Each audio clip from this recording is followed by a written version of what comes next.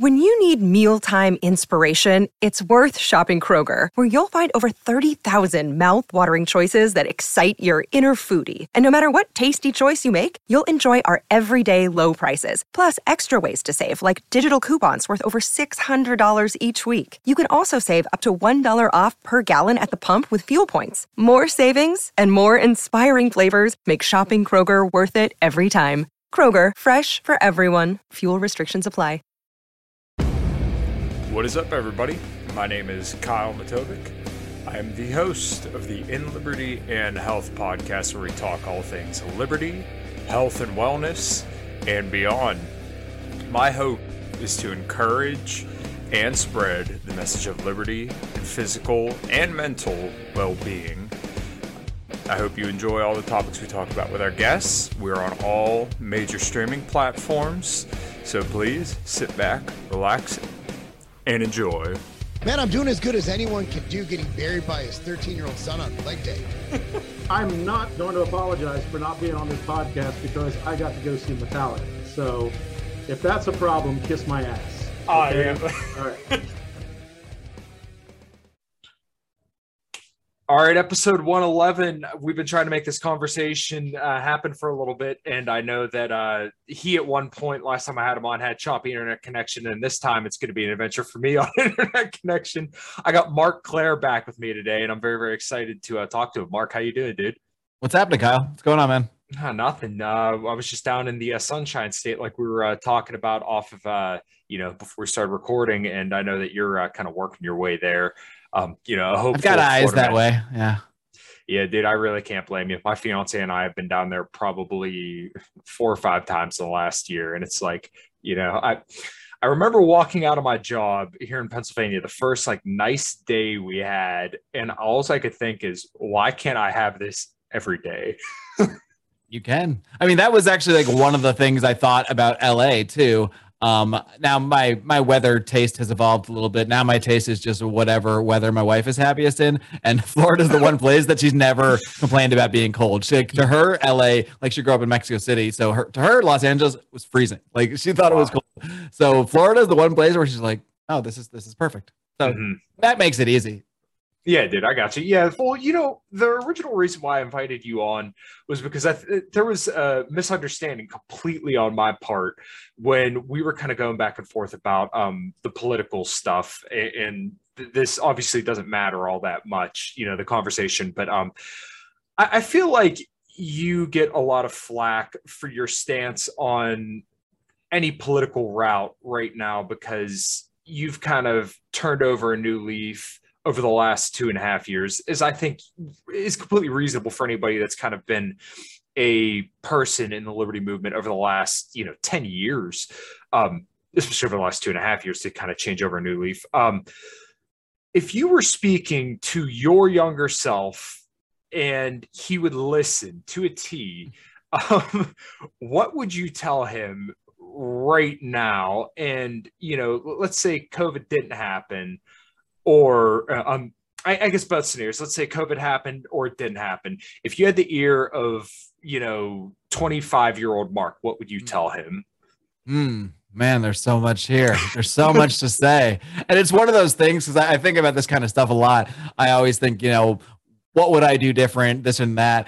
But then I always go back and think that the kind of circular thing of, but I had to go through doing those things wrong to fully appreciate where I am now kind of stuff. Yeah. That being said, I won't just dodge the question like a politician. I was trying to, but no, I mean, I would tell that 25-year-old kid to probably drink less, to exercise more, to take life a little more seriously, to not eschew the idea of settling down even at that age potentially, because it was something I was very much I was just one of those I'm not going to get married. I'm not going to have kids. I'm just going to party and have fun. And I hate the idea of partying and having fun being associated, not associated with, because I have more fun with my wife than I ever had single. So, I mean, it's the idea that you stop being fun.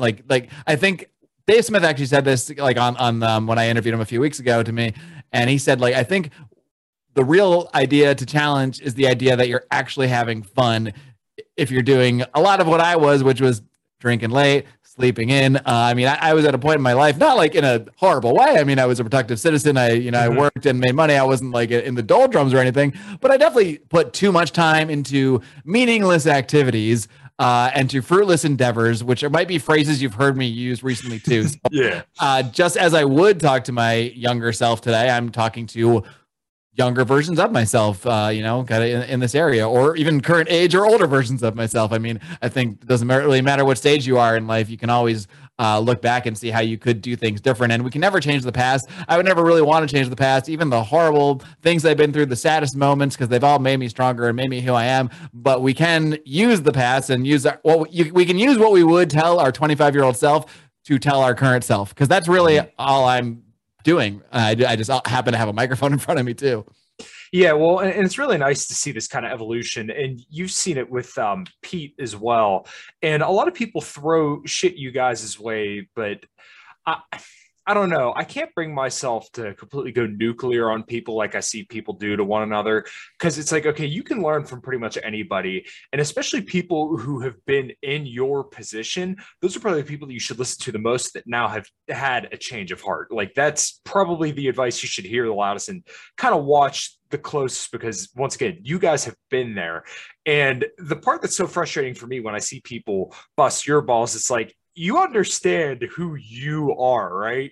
I've quote tweeted you so many times and said, like, you understand that Mark has like been here for years and years and years. It's not like he just came out of nowhere and said, well, fuck the LP and fuck what you guys are doing. It's like, this has been like a long road that you've critically analyzed, you've thought about, and you realized this has been what you would call a fruitless endeavor for me, so I'm going to do something else. And anything you want to add there, because there's something that I wanted to kind of move on to, but I want to get your thoughts on kind of anything else there. Yeah, I mean, we could dive into this like fruitless endeavor idea a little bit, maybe, because I think well, Dave said something too, which I think is like correct. And like, I think John Odermatt like tweeted something about it, where he said, Dave said like, at one point he was just going to stand-up clubs every night and like working his way up, but then spending all his free time learning Austrian economics. And like a lot of people told him, like, you're wasting your time. You're wasting your time doing this. But it was the combination of those two things that basically turned him into what he is now. Yeah. I think that's a good point. Like, it's a good point that you should pursue things you're interested in. And yes, they could lead to other things. They could lead to greater careers, that your interests can cross over in unexpected ways. I don't think that's a good analogy to... Well, analogies always suck, so they're literally never good. I don't think anyone's ever heard an analogy that didn't already agree with it or disagree with it and change their mind. But nonetheless, I'll use one anyway. But I think, well, I don't think it's a good analogy because to the idea of like pursuing a political strategy, because especially this political strategy, because essentially the idea of a political strategy should be to get in a position to change the laws or change the politics. And it's been stated, and I'm not even talking about even currently, I'm talking about for years and years and years when I would have Libertarian Party candidates on my show, every single one of them said, yes, well, of course I'm not going to win. That's not really what this is about. And for a long time, I listened to that and said, well, yeah, that's cool. Like, who cares? You're just doing this thing and maybe spreading a message or what have you. But when you realize, now look, I think sometimes all of us, whatever you might want to say, get kind of together. Like, I'm not recommending anyone pursue a political strategy per se. Right. I'm recommending just fix your own shit, and shit's good. That putting the energy into that and the effort into that is going to be more productive for you than pursuing politics. So I'm not necessarily saying pursue this over that politically. Although if you're going to insist on doing politics, I do have ideas about what is going to be more of a less effective and what could at least maybe potentially have a little effect in your actual life. Yeah, and I think that was largely what I kind of read past. And once I kind of hammered down on kind of talking past you in this specific conversation that I'm thinking of, I look back at tweets, I'm like, I'm such an asshole for not just stopping while I was there and saying, hold on, let's hear what Mark has to say, and let's it's kind of the point of the Twitter, right? Twitter's where we get to be the biggest asshole versions of ourselves. So I mean, like, I don't even like remember the particular exchange with you because I tweet a lot. Yeah. So, but I don't think I've ever walked away from, well, maybe not never, but pretty much hardly ever walked away from like going at it with someone on Twitter, like actually angry or something. Like to me, it's all fun. Like I have a blast. So yeah, but whatever. Yeah, no. And I'm not bringing it up in a way that I feel like there was any bad blood or anything like that. But no. It's just the whole conversation of the pursuing of a fruitless endeavor. I think a lot of people are kind of chasing that when it comes to the LP. But one thing that kind of struck a chord with me was I had Reed literally stay at my house a couple weeks ago when he was moving to New Hampshire. And he brought very nice of you to take a homeless man in for a night. That's what I do. I used to, what's funny is I had a lot of friends in high school that we used to all go out to field parties and all go get hammered. And then they would come back to my house, my parents' house, and they would stay over. And my stepdad always used to say, I'm just going to bring a bunch of homeless people over to your house whenever you buy a house and have them all just sleep all over the furniture. So it's kind of reminiscent of that. But when it comes to the LP, something that was very interesting that he brought up to me was this community and the culture aspect. And I had Michael Heiss on yesterday, and we kind of talked about this a little bit. Do you think that there is something useful to the cultural aspect of this where you can have somebody like Reed travel across the country and literally don't have to spend a dime on staying somewhere because there's, I must have cut out here. The cultural aspect is important here where people can travel across the country and get assistance from other people without, having to pay for hotels or something like that. Like basically just having friends in a decentralized network. I see something very valuable in that. And perhaps for some people that may give them a bit of a purpose that they didn't have prior. So do you see that kind of aspect of it?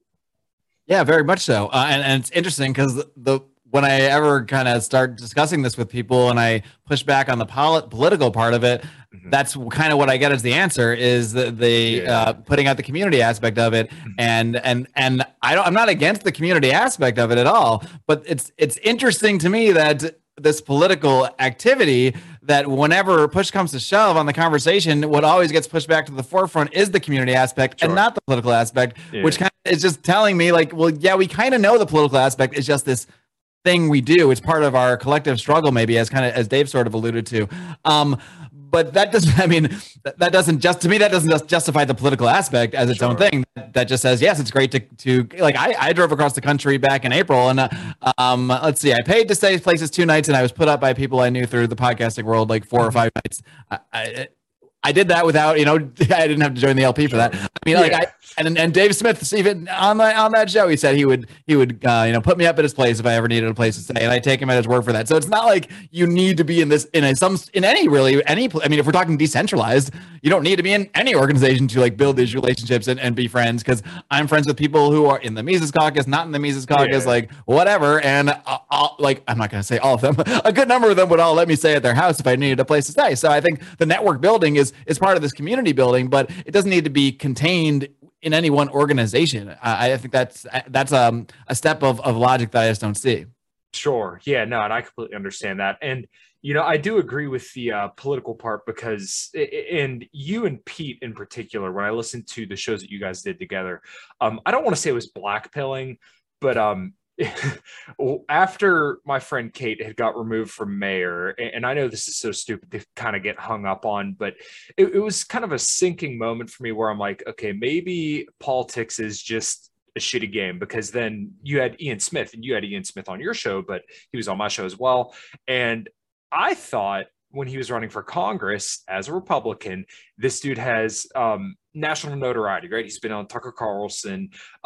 You probably couldn't name a single person who's been more better at fighting the COVID regime and been more pronounced in that regard, right? I mean, this dude was known all over the place in May of 2020, and then he lost, right? And the GOP never kind of came to his rescue. And I hate to put it in that terms, but you kind of see what I'm saying is that, like, this should have been the guy that the GOP should have said, hey, we need to put everything behind this guy because he's like the emblem of freedom in this regard. Like, he's been fighting the government literally since May of 2020. Like, he deserves our full support, but then he never got it. And now he's joining the Libertarian Party. And that tail end part isn't so much important, but it's more so the aspect of like this guy should have been somebody that everybody should have supported, but when it mattered, no one did. So when I look at that, and when I look at what happened with Kate being removed as mayor, I kind of took a step back and thought, man,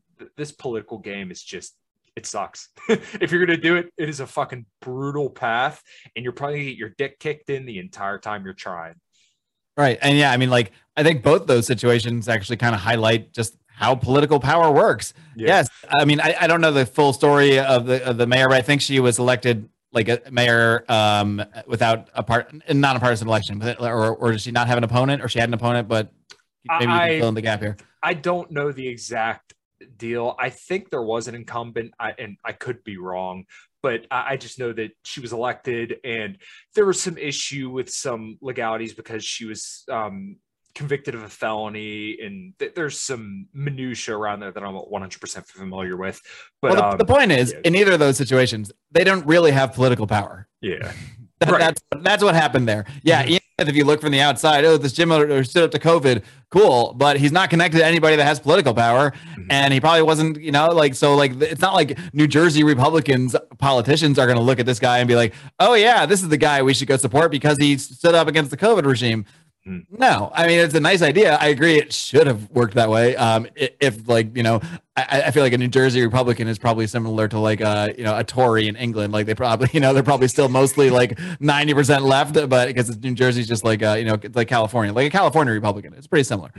They're just like Democrats light for the most part. No offense to good Republicans in New Jersey or California or what have you. But yeah, I mean, if you don't have the power, then you're just doing something. It's like you're doing something that might have a populist tint to it. It might feel good. You might even become the mayor, but you're going to be a powerless mayor. Then in that case, if you sneak through the cracks, as I think as we're finding out here again, I don't really know the details, but clearly, like, how many politicians are in office that have like killed people? Ted Kennedy fucking killed a woman, and had no problem. Why? Because he had the political power. Mm-hmm.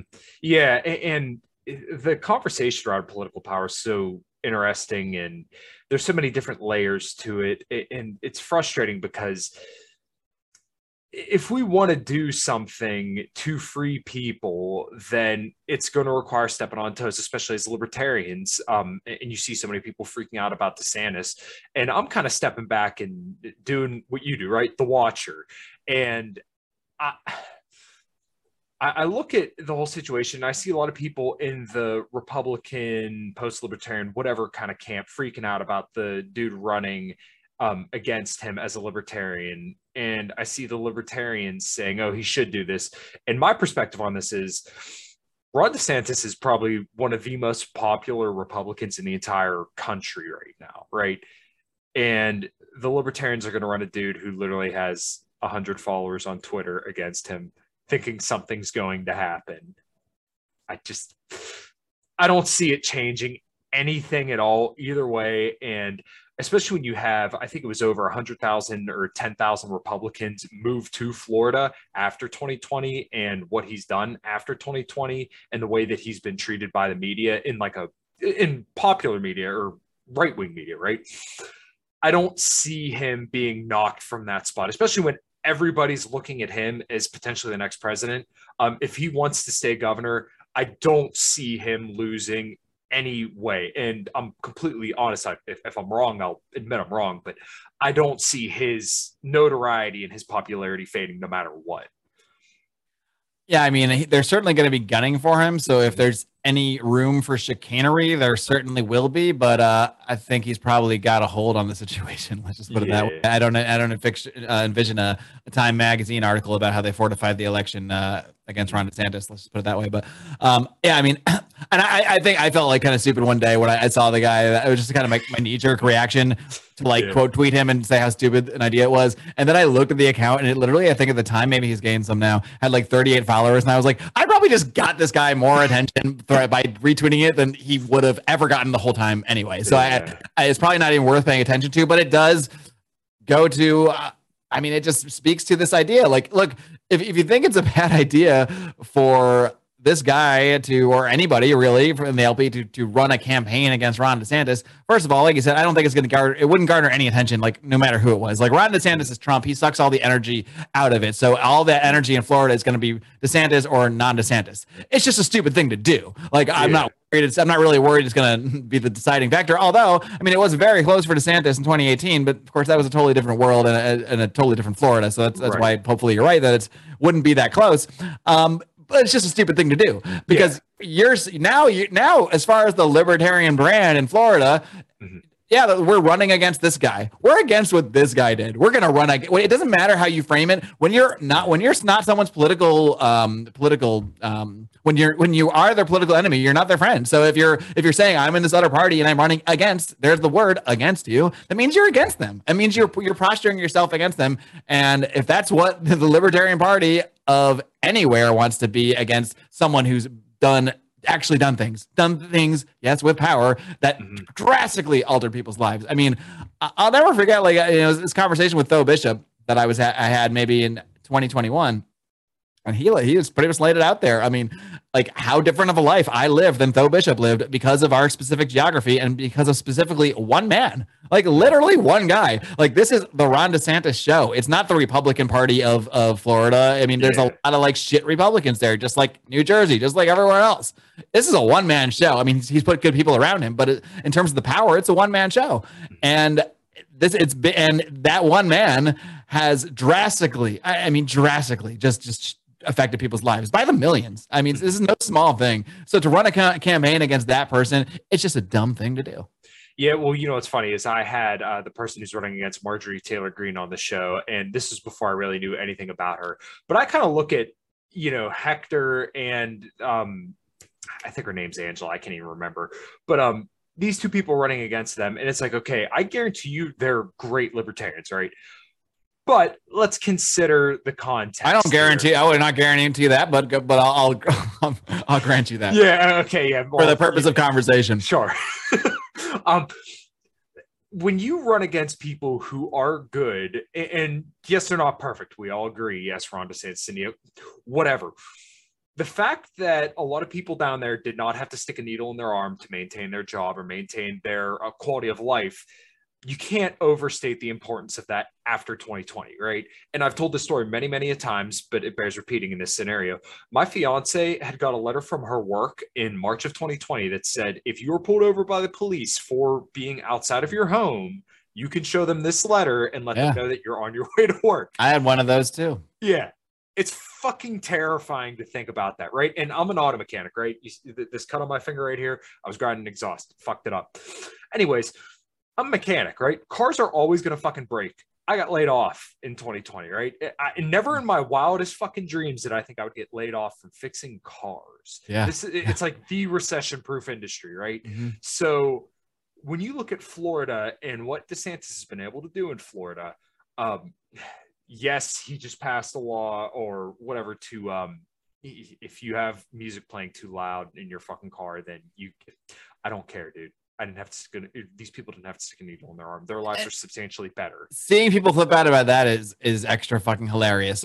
Yes, it's not libertarian, and I wouldn't want to necessarily a law like that ideally at the state level. But in terms of even in Ancapistan, actually, especially in Ancapistan, when all your communities are private, they're probably going to, what people don't like to envision is that Ancapistan is probably going to have much stricter rules than this world we live in. So when you freak out about someone like banning, music too loud or whatever, realize that it's going to be way worse in Ancapistan. There's probably going to be no loud music in any neighborhood after 10 p.m. because that's where civilized people gather, and the fucking maniacs, they'll just live on the fucking outskirts of Ancapistan, unable to get into these private communities. So it's a very silly thing, especially like you said, when compared to literally the man has saved lives. I've no doubt about it. He saved lives by a lot of people that didn't take vaccines that maybe would have felt forced into it or what have you. Kids that didn't have to go to school with masks on. Yeah. Again, this is all because of one person. So, I don't, he might have non-libertarian takes on things like every politician, but you have to judge someone on their actions and the results of the actions. And in this case, I mean, it's what there's a reason we're talking about Ron DeSantis and not even Kristi Noem, not even like 48 other governors. It's because this is a very unique situation and a very unique case. And he may just be like, people might even say, well, he's not genuine. He's going to turn their back on I don't even care if he's genuine. If he's decided his best political strategy is to cater to people like me, then okay. So then I'll put him and then I'll support him catering to people like me who don't want to be jabbed. I'm fine with that. I don't care what his motivations are. Right. And you know, I'm completely guilty of not of saying, oh, that they're not a principled person. And it is something that I still kind of work with because I have that knee-jerk libertarian reaction where you want them to be a libertarian, but I understand they're not.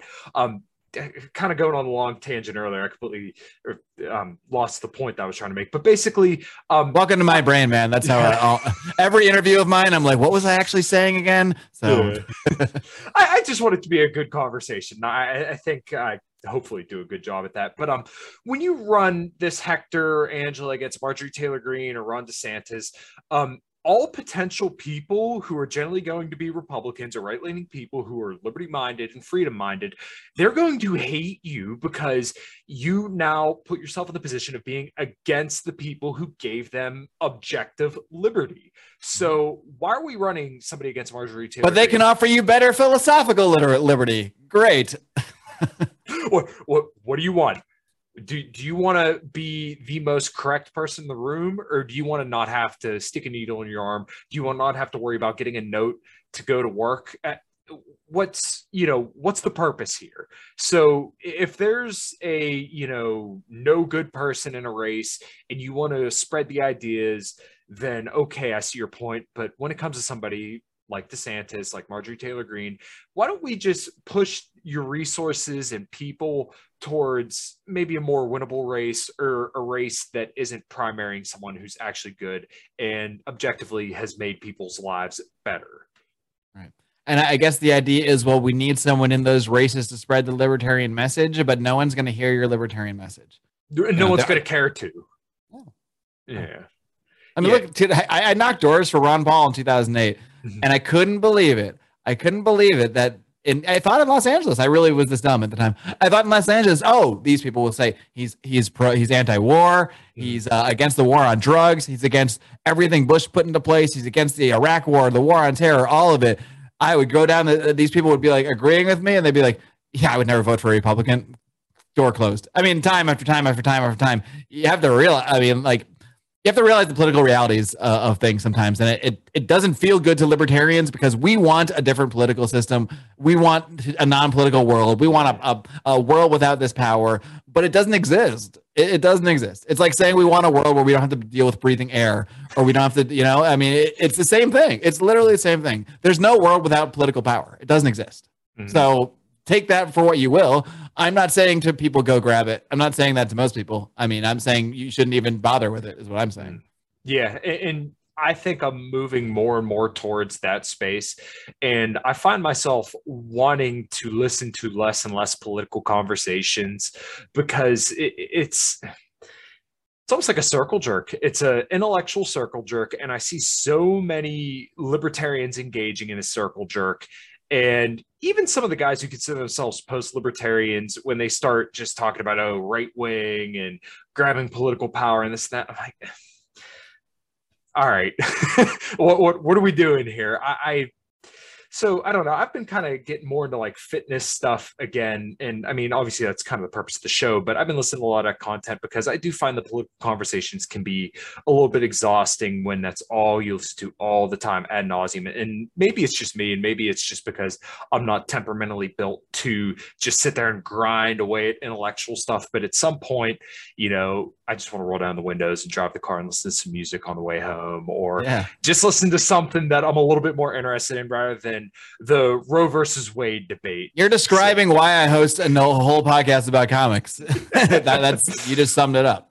Yeah, and it is refreshing sometimes to just kind of take a break from the political stuff. And like these last 2 weeks, I literally, when it came to the Roe versus Wade stuff, I had to stay off Twitter pretty much for the entire weekend because I can't even remember what I was doing with my fiance, but I know we had some stuff to do. And I'm like, look, if I go into, there was a tag, I think it said abortion is not, and I clicked on it for a second, and I think I read like 1 or 2 tweets, and I got right back out of it. I'm like, look, I'm not going to ruin this fucking weekend over this because there's going to be so many opinions that I'm just going to want to fucking annihilate, but I'm not doing it.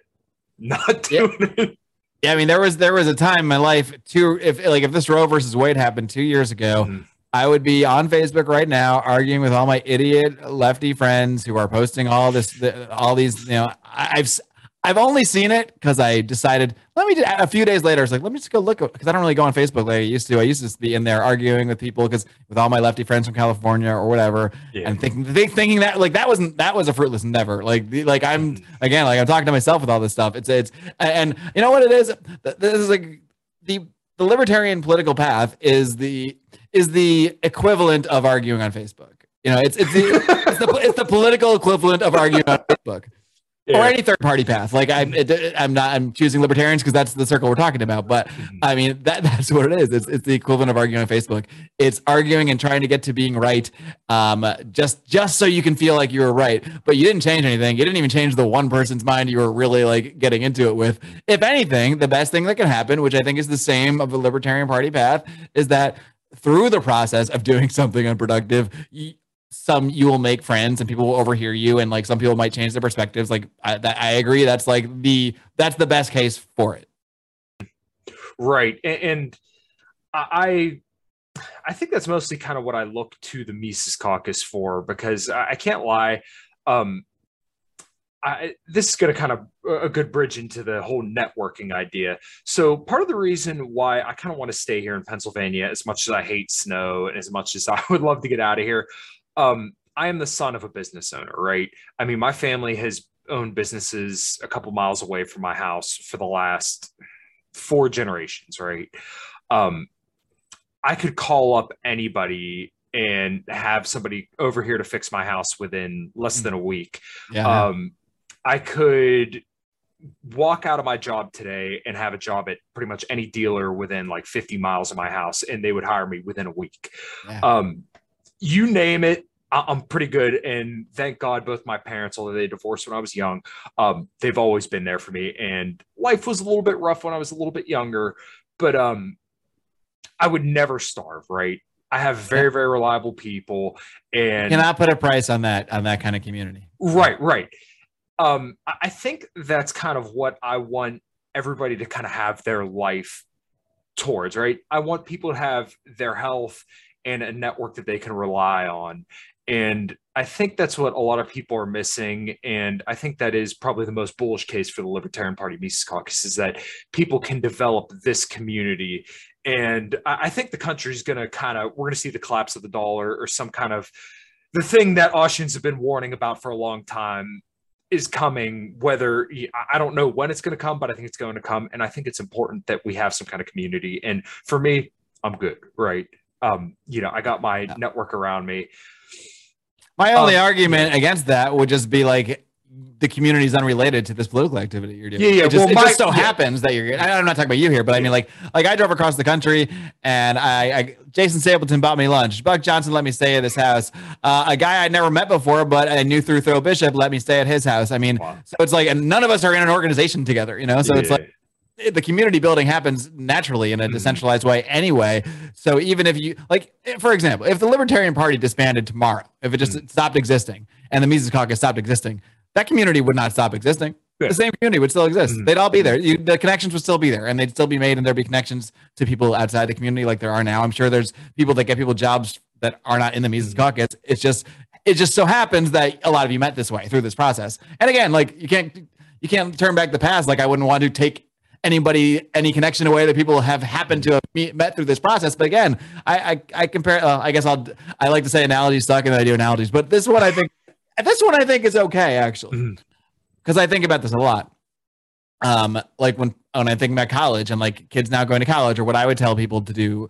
My stepson's going to be 18 in 4 years. So, and I'm probably, he's going to be told he has to go to college or whatever. Luckily he's like already says he doesn't want to. So I'm like, let's work with that. cheaper option and probably better for him. But anyway, nonetheless, it would be hard for me to like say that the best thing to do is to go back to my 18-year-old self and say, yes, you should go to college and get a 4-year degree because that's the smart thing to do. It took me like 15 years to pay off these loans. I've realized like I was working with people. I'll never forget the day I realized like one of my coworkers didn't have a college degree. I was like, what? I was like, how'd you get the job? He's like, I just started working and then like learned it. I was like, oh, so I could have done that instead of paying all this money. I could have just like done it. Okay, great.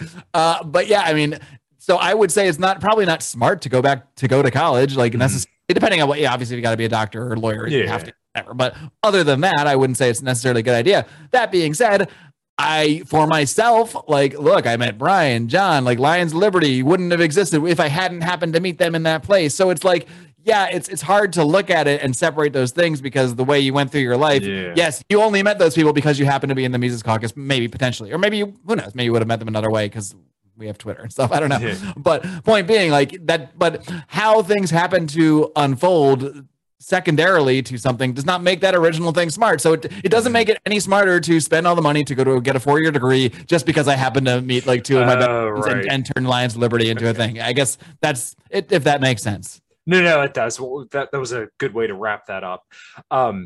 You know what? I just changed your mind on everything.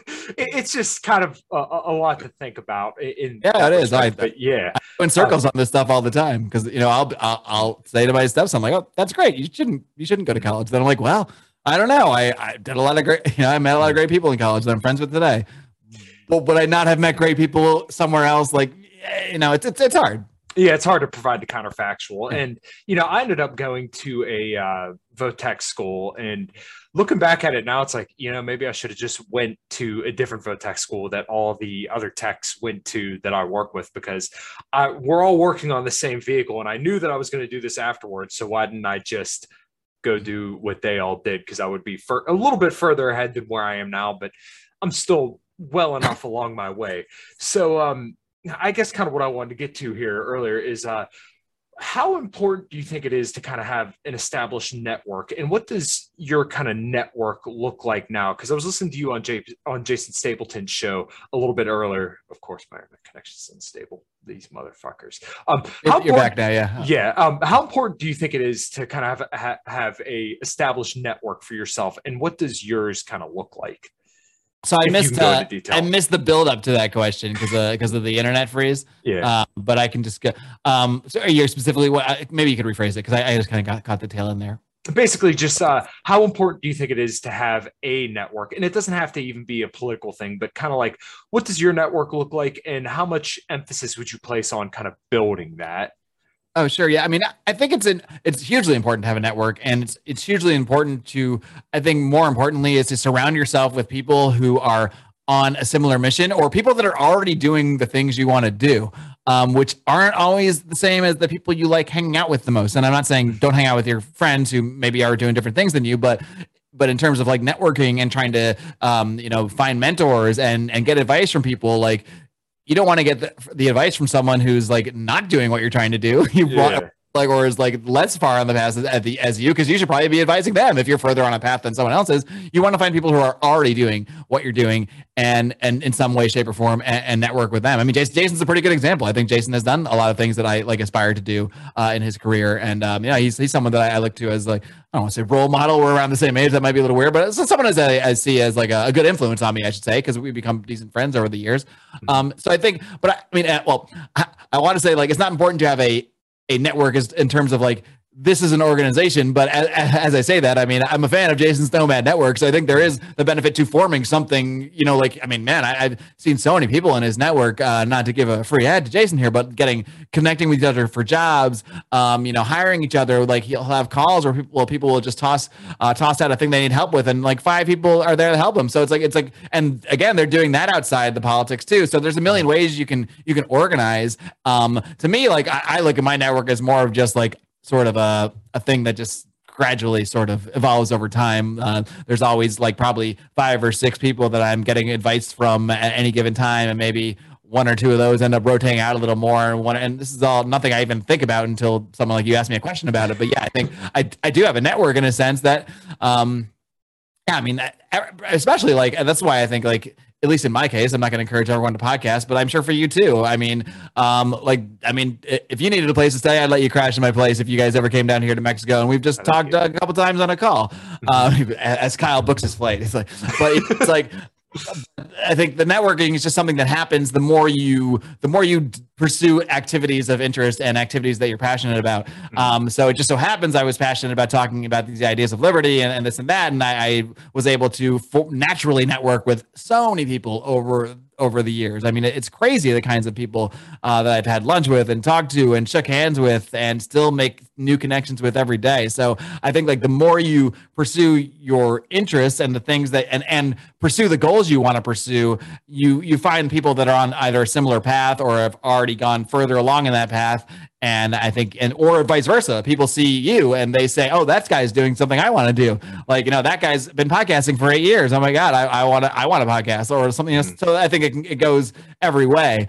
But yeah, to me, it's just it's something that can form naturally, or it can be, more of under official capacity. Like we are the Mises Caucus like network. We have our chats, we have our community, and that's an official place. Maybe that's where you go first because you happen to have that. The Nomad Network people have their community where they go first. But I don't look at it necessarily as this static structured thing as much as like the decentralized network of my life, so to speak.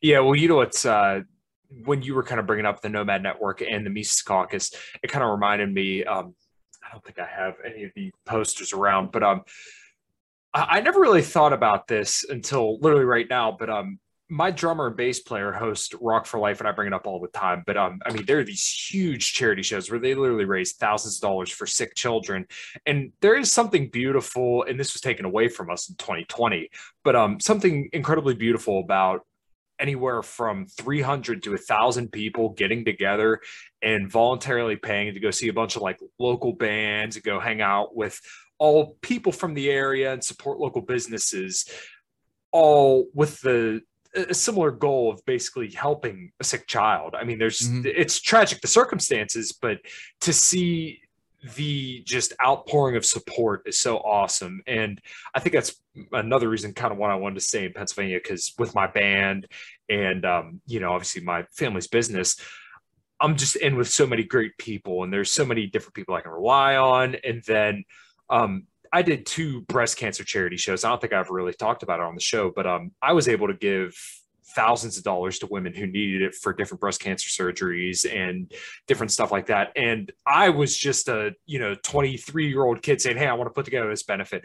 And I cannot tell you how many people said, "Hey, I'm going to be there to help you out. I'll run security, I'll run door, we'll do 50-50, my band will play." It's just really cool to have people just be able to come together for something like that. So kind of while we're on the subject of goals, I wrote down a note earlier. When it comes to relationships and pursuing goals and also kind of meaning, it was interesting that you brought up kind of having fun and partying in your early 20s. And I was definitely guilty of doing the same thing in my early 20s. I can say the same for my mid 30s too, but I'd like to say I'd like to keep it to the 20s because it sounds better. But I can make that for a lot further into my life. Right. Yeah. For me, it was about until I want to say probably about 20 to 24. I was living the partying lifestyle, going out drinking all the time. And honestly, it wasn't a good mental place for me, despite the fact that I was successful with women and I was successful with friends. And which makes you feel like you're doing great. Right. Well, if you looked on the outside from the 19-year-old kid that I was, and from the other kids I hung around with, they admired me and they thought I was a great guy and they thought I was so successful. But honestly, I didn't feel good about myself at all. I didn't feel mentally good. It just wasn't a good place, because if I didn't have that chick coming over, or I wasn't going out to a party, I wasn't going out to the bar, I didn't feel good at all. It's a sugar rush. Right. That's all it is. Yeah. Quite literally in the case of alcohol. Like it's just a really extreme sugar rush. I mean, it's no different than, a kid's going to want the brownie and he's going to feel great when he takes the brownie, but he's he's going to feel shitty later. So I guess my point in kind of bringing it back to this was when you met your wife, and we don't have to go into real personal details, but Well, did you kind of notice that your life kind of seemed a lot more stable? So like for me, funny enough, my fiance blew me off on 2 different dating apps, and I met her when I was hammered off my right. I've never told. Well, that's a small town. If you could recognize someone from not connecting on the app, like, hey, you didn't swipe me. Well, okay, so she did swipe me, right? But I asked for her number on 2 different apps. She ghosted you. It's even worse. Yeah. Wow. So I saw 2 different apps. You really were serious about this one. Yeah. Well, and I'm like, man, she's gorgeous. So, I was hammered off my ass, and my band was playing. I don't know, the poster right above that Sid Strong toy drive one. You probably can't even read it, but there's literally a flyer right above that where I met her. I was completely shit-faced. I recognized her, and I actually went up and I talked to who's my drummer now. He wasn't my drummer then. I went up and I talked to him just to kind of check her out and make sure it was who she was. And sure enough, long story short, we're now getting married in November. But the reason why I'm kind of going down this rabbit hole is because I've noticed that mentally I feel so much better. My life is so much more stable. I get up and go to bed at the same time. And really what I find is most meaningful to me is when we get to go to Florida, when we get to go out and try a new restaurant, and when we get to do things together, when we get to take our dogs somewhere. And as silly as that all sounds, to me, that's so much more meaningful than a hookup, than going and getting hammered. You name the, sugar rush experience. All that we do together is so much more meaningful than all of that. Do you kind of resemble that and feel that as well? Absolutely. Yeah, absolutely. I think like it's what, like, because I think even the 20, or maybe your own 19-year-old self, for example, could listen to you describe what you do with your fiance now and say, well, that sounds boring. Me going to the bar and get laid. This is way more fun. But yeah, I mean, it is just a matter of eating the healthy. It's to just continue the food analogy. I guess you feel better when you eat healthier food, and you feel better when you're with a stable, in a stable relationship with the right person who you really vibe with, who you really know is the right person, because you actually took the time to get to know that was the right person and decided that, not because they looked hot or, you saw them across the bar or whatever. The other thing feels so good in the moment. It's like, you know how it is. You bring some chick home, some hot chick home, and then you're like, man, I'm a man. Like, yeah, this chick wanted me. And the next day comes, and maybe you hang out the next day sometimes, I don't know, but you don't it's not like she leaves and you feel good. You just have that feeling like, it's not actually fulfilling. It's not actually fulfilling. It's just temporary pleasure, which is tempting because we're humans and we like temporary pleasure, but it's not actually what helps you grow. It's not actually what brings you that fulfillment. And like, I've been in long relationships before my wife too, and I still was in that party mode. I still was in that. So it's not just being in any relationship necessarily. It really is about being with that right person who's on that same wavelength of you, who doing just something like taking a walk is like a really amazing activity, because that's how much, just being around each other, works for you guys. Mm-hmm. Yeah, absolutely. And one thing that I kind of noticed too is that I see other people who kind of started off dating in this hookup culture and met through hookup culture, and they carried that attitude later on. And then I noticed that when they're older, their relationships are pretty rocky. And it's funny because people will they kind of criticized me at first when my fiance and I first started dating. And it wasn't like we sat down, had a conversation, said, hey, we want kids, we want to get married. We both kind of knew that we had similar goals in mind, right? And I remember, I think we were dating for maybe 6 months or so at the time. And I said, yeah, well, we both want to have kids. We both want to get married. And my one coworker, who's in his 50s, and funny enough, he was divorced twice. He said, oh, you're crazy for, talking about having kids this early. And I'm like, well, this is kind of important, because what happens if we get a few years down the line and then decide we have completely separate goals? Like, no, we have very, very similar goals. And we were together 2.5 years before I even proposed. So it's like we thoroughly vetted each other, and we know that we're both compatible people, and that we want to spend the rest of our lives together, and that we want to have a successful life, family together, because this is something that her and I both didn't have, and both our stories are a little bit different. But it's really cool to think, for me, and there's nothing that excites me more than thinking that I can change the trajectory of my family by being with somebody who brings out a better version of me, because I was never able to nail in all the health stuff and everything I have going on in my life without her. And it's not necessarily just because of her, and it's not like I couldn't have done it without her, but having someone in my life like my fiance now has really just kind of completed everything for me and allowed me to prosper to the best of my ability. So I would never, I really encourage people you shouldn't completely abstain and be 100% socially conservative, but you should always be on the lookout for somebody that is going to bring out the best in you. And if you, I'm not saying not to enjoy your youth, kids. That's for sure. Yeah, right. Don't be afraid to go out and have a beer. But at the same time, I'll have one with you. I mean, believe me, I'm my shadow is not that that's necessarily a shadow, but like all of this stuff lives within all of us, and it's not all good or bad, but it's about finding the right balance at the end of the day. Yeah. And I would just encourage people to find somebody that you're very compatible with and vet them very, very well. And preferably don't meet within hookup culture, just because that initial spark, you shouldn't base your whole life around that. So if you think just because you had a one-night stand with somebody that you could marry somebody, you have no idea what this person is going to look like 6 months down the road, right? Yeah. And that's what I feel like a lot of the hookup culture is. And there's something to be learned there, and I know I definitely learned there, but I don't think it's a sustainable path for anybody. At least it wasn't for me. No, I mean, yes, I guess somebody could just live a hookup life for like 20 years. But is that going to be a fulfilling life? Probably not. I mean, maybe there's exceptions to everything. Maybe there are people that are just like, just only hook up and have done that for 20 or 30 years and they're perfectly happy, or they say they are, or they think they are.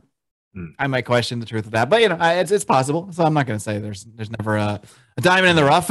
Right. And it's definitely different strokes for different folks, but I know, like I said, for me, I can just speak it just like you, like we're about to say probably before I cut you off, like we can just speak from our own experience. Like I can't say, therefore everybody should, do this or that and should marry this person or that person. I don't think anyone should run off and get married just because some podcaster said they should or something like that. But, I would also say just keep your mind open to stuff that you might think isn't that cool. Like, I guess that would be my advice. Yeah, absolutely. So we've been shooting the shit for about an hour now.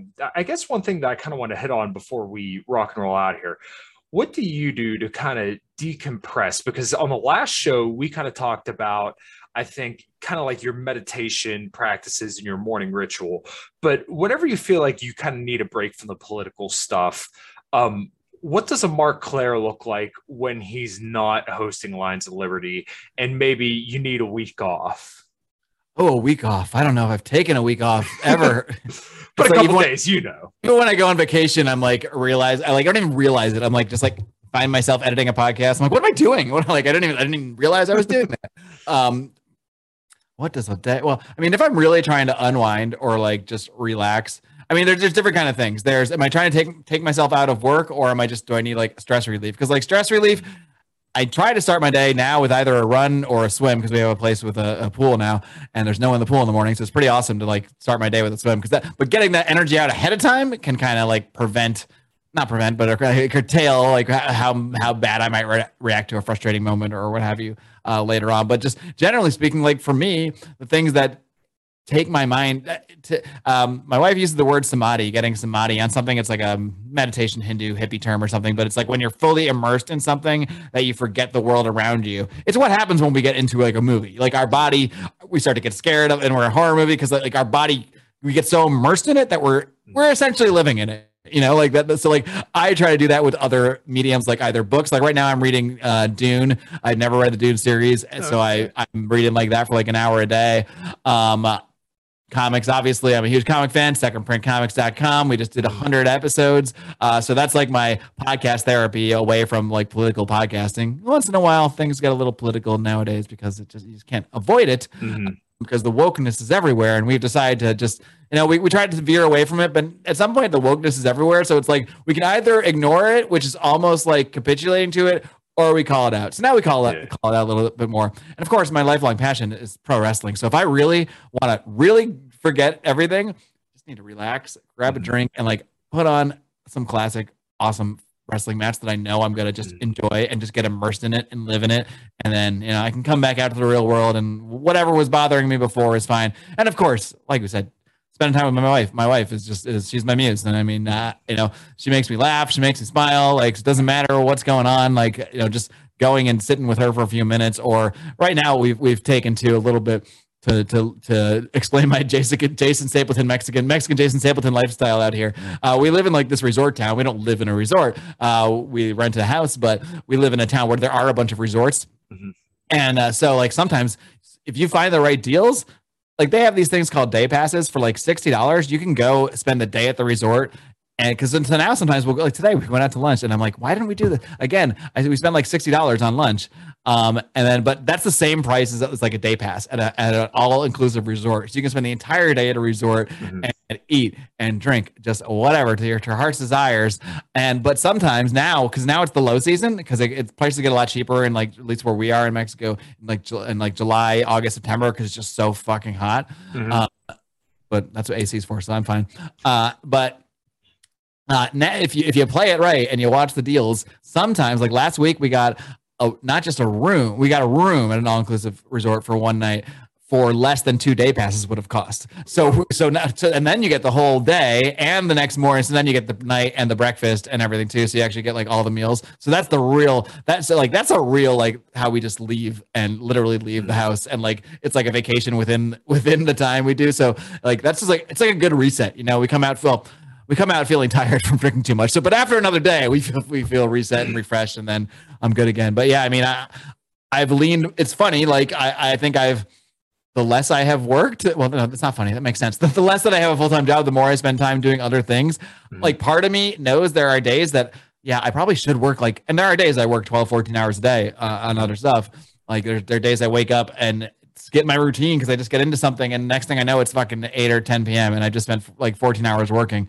So those days happen. But I do spend a lot more time focusing on myself, focusing on my own health, on getting better sleep, on spending time with my wife, my stepson, and like, yeah, my bank account's not as high as when I didn't have any time for that stuff. And I spent 40 hours a week at a full-time job, and I spent another many hours freelancing. Oh, by the way, I have 2 podcasts. So I spent way more time, had more money coming in, but I'm way happier now. So there you go. Right. And I think to sum that up nicely would be basically happiness isn't always a number in a bank account, and something that I always look forward to. And it's funny, my coworkers bust my balls and kind of bitch about food being expensive, but I've always been of the mind, like, if the experience was nice, I don't care what the price is. Now, obviously, within reason, like we've gone to Ruth's Chris Steakhouse and paid like $250. Oh, it's so good, but $250 for a dinner, it's a little much. There's can't do it all the time, but right. I don't mind like if I know I'm going out to a nice place and I know I'm going to spend that money and I have an amazing meal, I'm not upset. It's when you go to the nice place or a nice place that's supposed to be nice and you spend that money, but it wasn't amazing. That's when I'm pissed off. That's when I'm like, man, I just should have just eaten whatever. Yeah. And, we got dinner reservations this weekend, but I'm super excited to go because this is a restaurant I've been wanting to go back to for quite a while.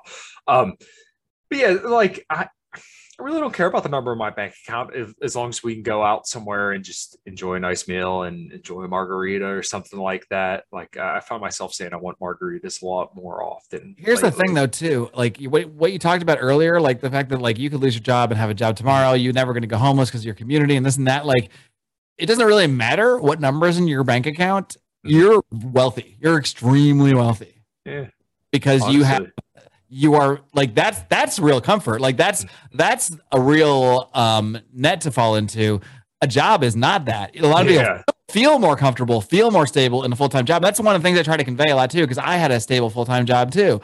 But at some point, maybe it becomes unbearable, or maybe they're going to make you do something you shouldn't be doing. Right. So to find ways, so like there's a lot of that like get rich quick bro, or not get rich quick, but get rich bro kind of criticism of like people that talk this way, talk about like earning more money and stuff like that. But to me, and Jason says this a lot too, it's not the wealth is not, it's kind of like what we were talking about earlier with the network. The network is the wealth. The community is the wealth.